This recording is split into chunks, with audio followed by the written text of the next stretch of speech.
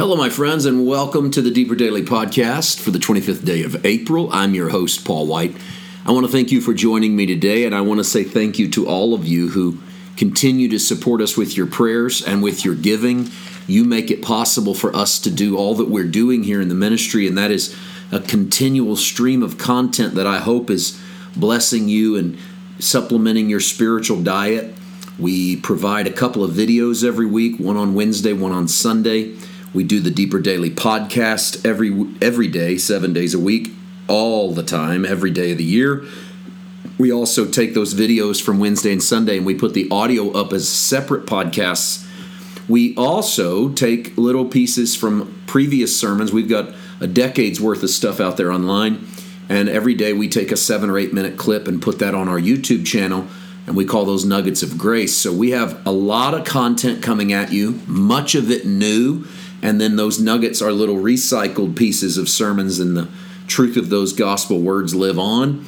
That YouTube page, by the way, is PWM. Click over there and subscribe, if you would. Follow what's going on over there. And we do all of that, as well as travel and minister in other churches and write books. We have a book, hopefully, that will be out this summer that we've been working on. And we're able to do all of that because you help us. Thank you. For those of you who give, we appreciate it so much. If you've ever considered giving, I hope that you will just follow the Spirit. Do as He leads and instructs. You can give at our website, paulwhiteministries.com, and there's a way to give via your credit card or to give via PayPal. Also, if you use Cash App, you can give that way. Our Cash App sign is $ Paul White Ministries. If you like to send checks, and we actually have a lot of people that do that, you can always do so. Our P.O. Box is P.O. Box 1030, Flowery Branch, Georgia, 30542. Just make it to Paul White Ministries. We appreciate whatever you can do. And please keep us in your prayers and just say our name before the Father and ask Him to continue to pour His goodness and blessings into our mouth so that maybe we have something of value to say to you in regards to the Word. Speaking of saying something of value, when you look at this 49th chapter of Genesis, here's Jacob on his deathbed speaking things of value into his kids' lives. And yet not everything that comes out of his mouth over his sons is exactly positive. He brings them in birth order, starting with Reuben, his firstborn, which constitutes the third and fourth verses. And I told you yesterday, and I am going to stay true to this, that I'm not going to try to tell you every word and every prophecy over all of his kids. So we are going to skip, but it's not because it's not worth it or it's not worthy of our time. But I'm always thinking ahead to try not to get bogged down in things just to read them. I want to be talking about things that bring you life, or at least things that shed light on things in the Word. So there's some good history that's crammed into this chapter because you need the whole story of Israel to really understand some of these prophecies. Like, for instance, Reuben, the firstborn, he's got dignity, he's got power, but then the prophecy takes a turn. He says, you're unstable as water. You went up to your father's bed and you defiled it. So you might look at that verse and think, well, what does this have to do? Why are we learning this? What is this about? And it's because of the sexual offenses by Reuben against the family. You go back to the 29th chapter and the 35th chapter. So sometimes you got to take that history into account when you look at these prophecies. And so Reuben, who technically should have the firstborn blessing, there's no altering the inheritance. The father can't make some arbitrary decision in the Near East, but you could make changes after there were serious sexual offenses by the son against the family. And that's what happens in Reuben's case. And then Simeon and Levi closely linked. Levi, of course, will be the priestly tribe.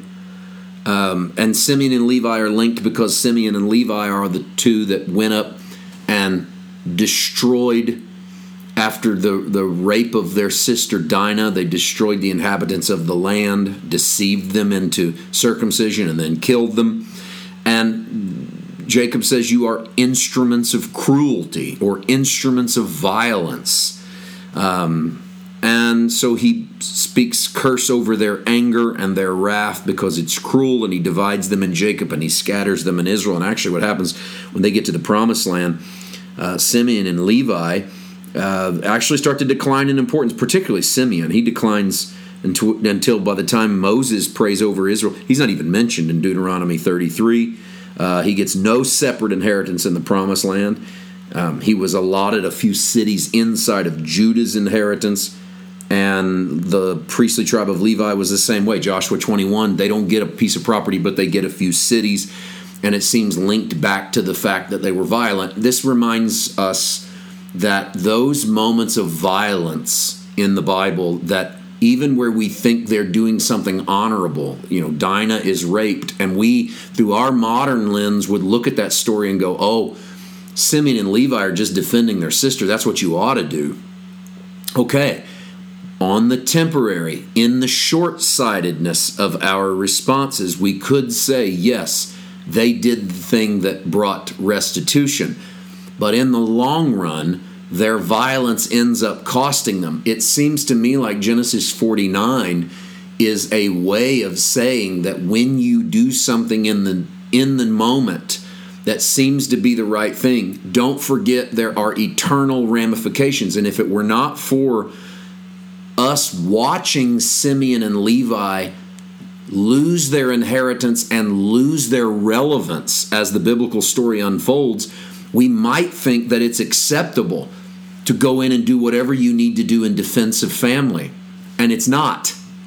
And there's a price to pay down the road. And I know we still would look at this and go, I don't care if they do lose their inheritance. They did the right thing. And I actually applaud us getting to that place where we'll argue that stuff out loud, because if we're getting to that place, that means we do have some things to wrestle with in our own mind, in our own spirit, and say, how can I feel that their response is good and still reconcile the fact that it costs them in the future? And so if I'm struggling with that, what does that say about how I would respond, and what does that say about me? All right, that leads me to Judah. And we'll save Judah for tomorrow, because there's some great messianic prophecies in Judah's in the prophecy over Judah. We'll see you tomorrow with that text in mind. God bless.